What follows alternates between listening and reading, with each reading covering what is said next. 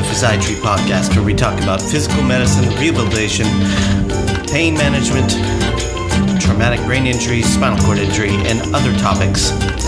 Today, our topic is prostate cancer. This is your host, Dr. Ramchandani. Thank you, everybody, for tuning in. This is your host, Dr. Ramchandani. I hope you've had a great week. I've moved back into our house, and I have my regular studio today, so I'm very excited to give you this new podcast about prostate cancer.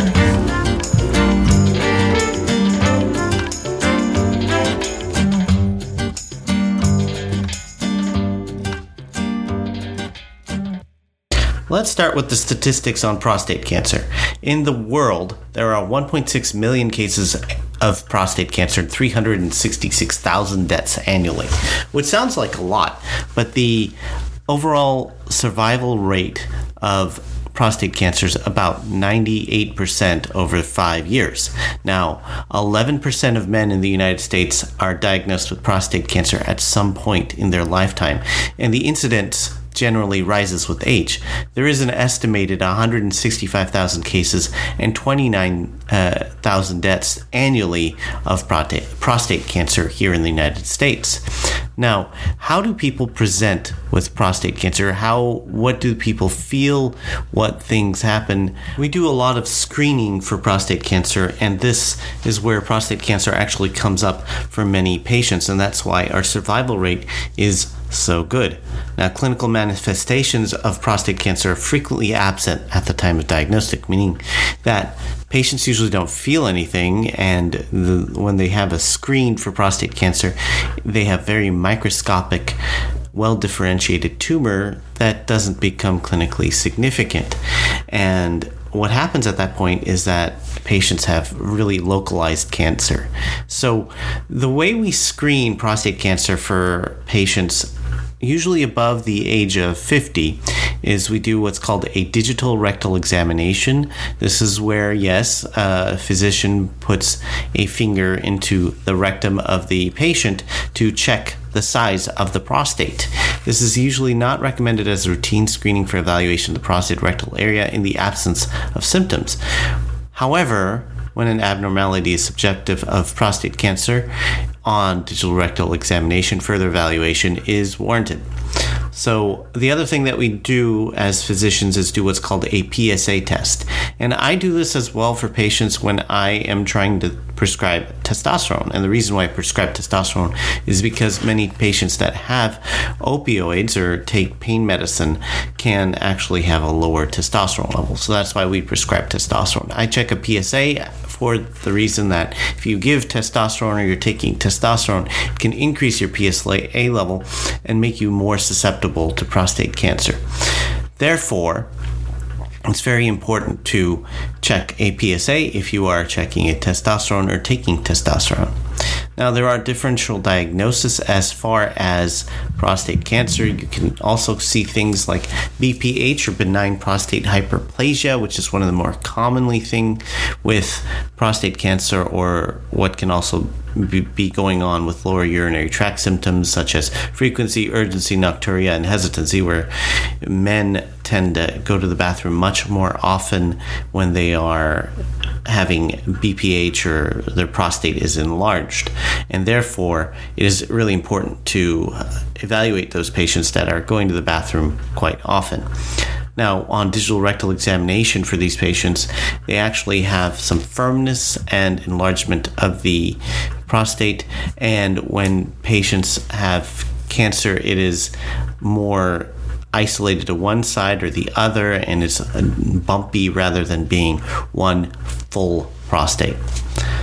In any case, the digital rectal examination may evaluate, and the PSA may give the physician more of an idea of what to look for and if they want to do what's called a biopsy. And the biopsy is a test where they actually stick a needle into the prostate and check whether the patient has cancer, and the pathologist will give us that answer soon enough after a biopsy. in prostate cancer, as well as any cancer, there are actually 4 stages of cancer. And I think it's very important to clarify what this means. When we talk about patients with metastatic cancer or stage 4 cancer, it's very important to think about how we grade these tumors and how we grade cancer. So when we talk about stage 1 cancer, that means that the cancer is very localized. It's in the area of the tissue that is actually affected. So someone with prostate cancer and stage 1 cancer, it's really within the prostate cancer. T2, and there can be T1A, T1B, or stage 1A, stage 1B, stage 1C, depending on how big it is at that level. Now, there are also what's called stage 2 lesions, which is a little bit bigger than stage 1, where it is actually involved in the surrounding tissues. And T3 or stage 3 lesions actually go through the surrounding tissues through the outside of the prostate, but it's still localized in that area. And this goes for any type of cancer, where we have stage 1, which is really localized, stage 2, which is still localized, but a little bit bigger than that. Stage 3 is where it goes beyond the area and technically has gone through that area, but has not what's called metastasized. And stage 4 is metastatic cancer. And metastatic cancer means it's gone to tissues that are far away or away from that area. Although overall survival rate for 5 years of prostate cancer is pretty high, again, 98%, depending on the size of the tumor, the spread of the tumor, and the type of tumor, which can be different, and I'm not going to get into that because that's extremely complicated, but you can actually have a much lower survival rate for 5 years depending on that. And that's why our screening tests have gone up, and that we do so much screening for prostate cancer, because it is so prevalent in the society. Of 11% is pretty high for any sort of cancer. So again, prostate cancer is the second most common cancer in men worldwide, with 358,000 deaths. And that is according to the World Health Organization. Now, what things can you do to prevent from getting prostate cancer? One of the things is not to get older. As you get older, the chances of getting prostate cancer goes up. And it is really dependent on how old you are. 81 to 90-year-old men have about a 50% chance of having prostate cancer if patients are that old. This is based on biopsies of patients that have passed away. They have just checked prostates, and they've gotten about 50% of patients with prostate cancer. Now, in African Americans, the prevalence of prostate cancer is much higher than in whites and Asian Americans. In African Americans, it's about 1.6 times the amount of white Americans, and in Asian Americans, it's about 0.7 times, or 30% less than white Americans, which is interesting to think about, that genetics may have something to do with it, or maybe even the dietary factors may have something to do with it. Poor health literacy has been implicated as a factor for advanced stage at presentation, where patients don't really have very good health care, and they end up with much worse prostate cancer when they are diagnosed.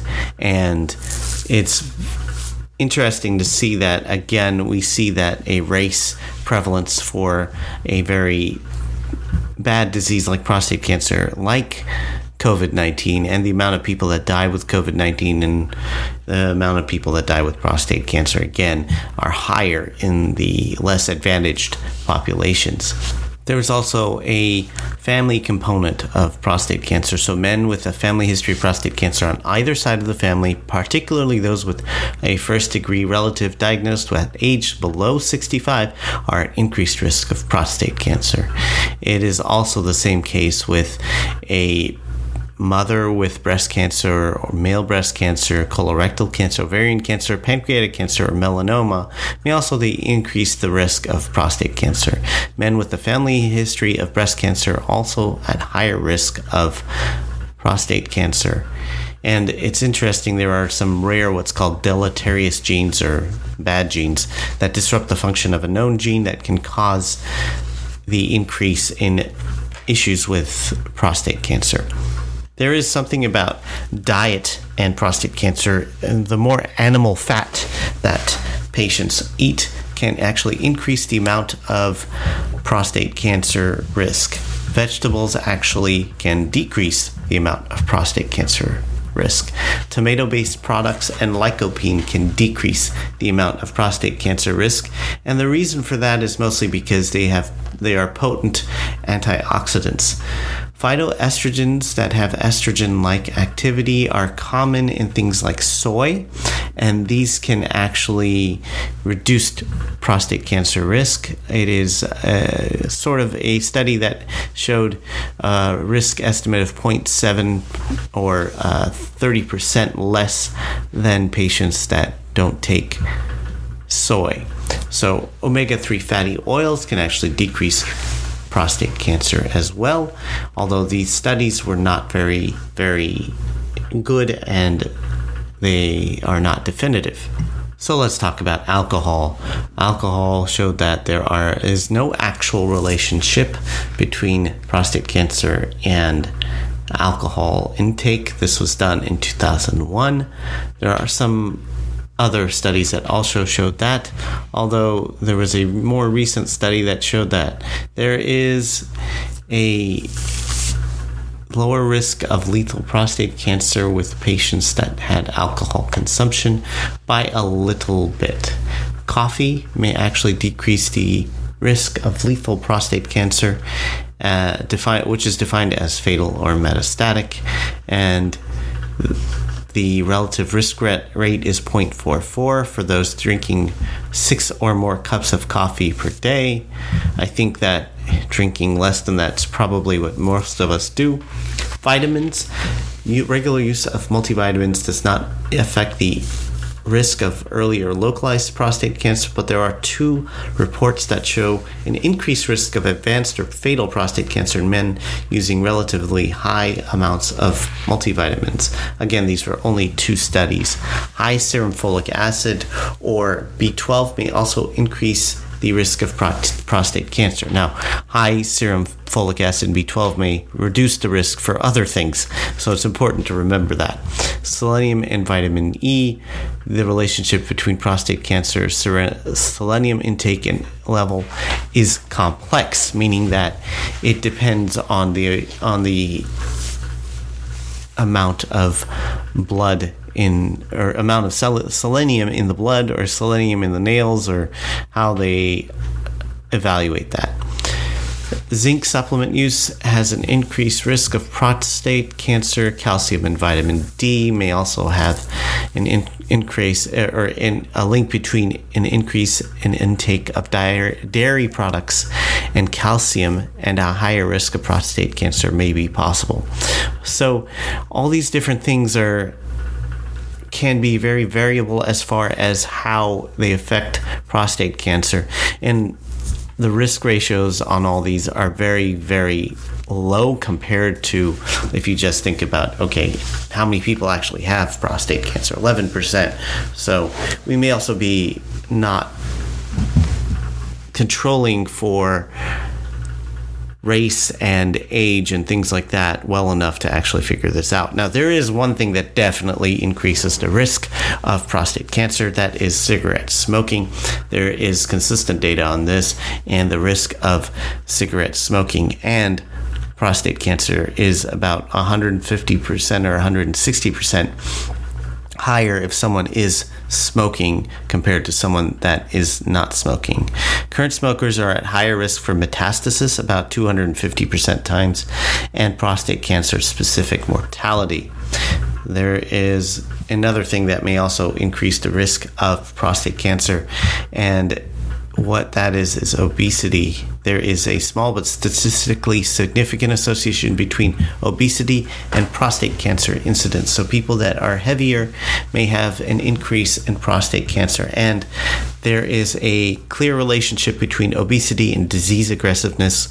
When patients are obese, prostate cancer is usually more aggressive and can cause more death. Also, physical activity may decrease the amount of prostate cancer. There is not any evidence that incidence is actually decreased, but the amount of death from prostate cancer is decreased when someone is physically active. And this was a large study done of 47,620 United States health professionals followed from 1986 to 2000.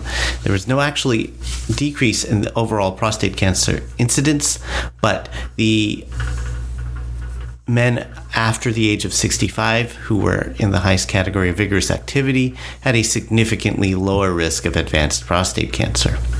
So there are other things that may decrease the chance of prostate cancer, including the fact that you can have infections in the prostate that may actually increase the risk of prostate cancer, as well as exposure to things like Agent Orange, which was exposure in Vietnam for many patients, and Agent Orange may be similar to something like Roundup that can cause prostate cancer.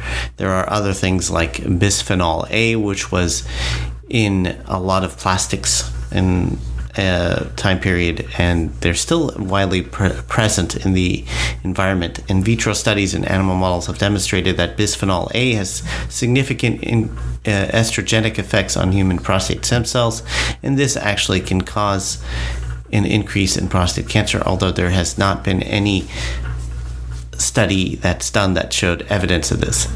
There is a decreased risk of prostate cancer in patients with a history of usage of NSAIDs and aspirin. In summary, prostate cancer is pretty common. It's 11% of men can have prostate cancer.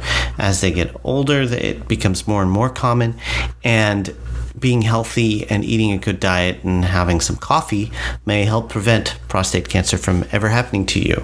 But remember, it's still 11% chance of getting it, and there is a 98% chance that patients that get diagnosed with prostate cancer will be living in the next 5 years. So you have a pretty good chance there.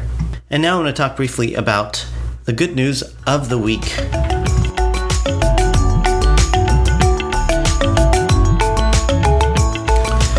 So today's good news is about the World Food Program, who won the award, the 2020 Nobel Peace Prize, awarded to the world's largest humanitarian organization that feeds the hungry. This is called the World Food Program. In the United Nations, World Food Program provided assistance to close to 100 million people in 88 countries. 100 million people, that's a fourth of the United States population.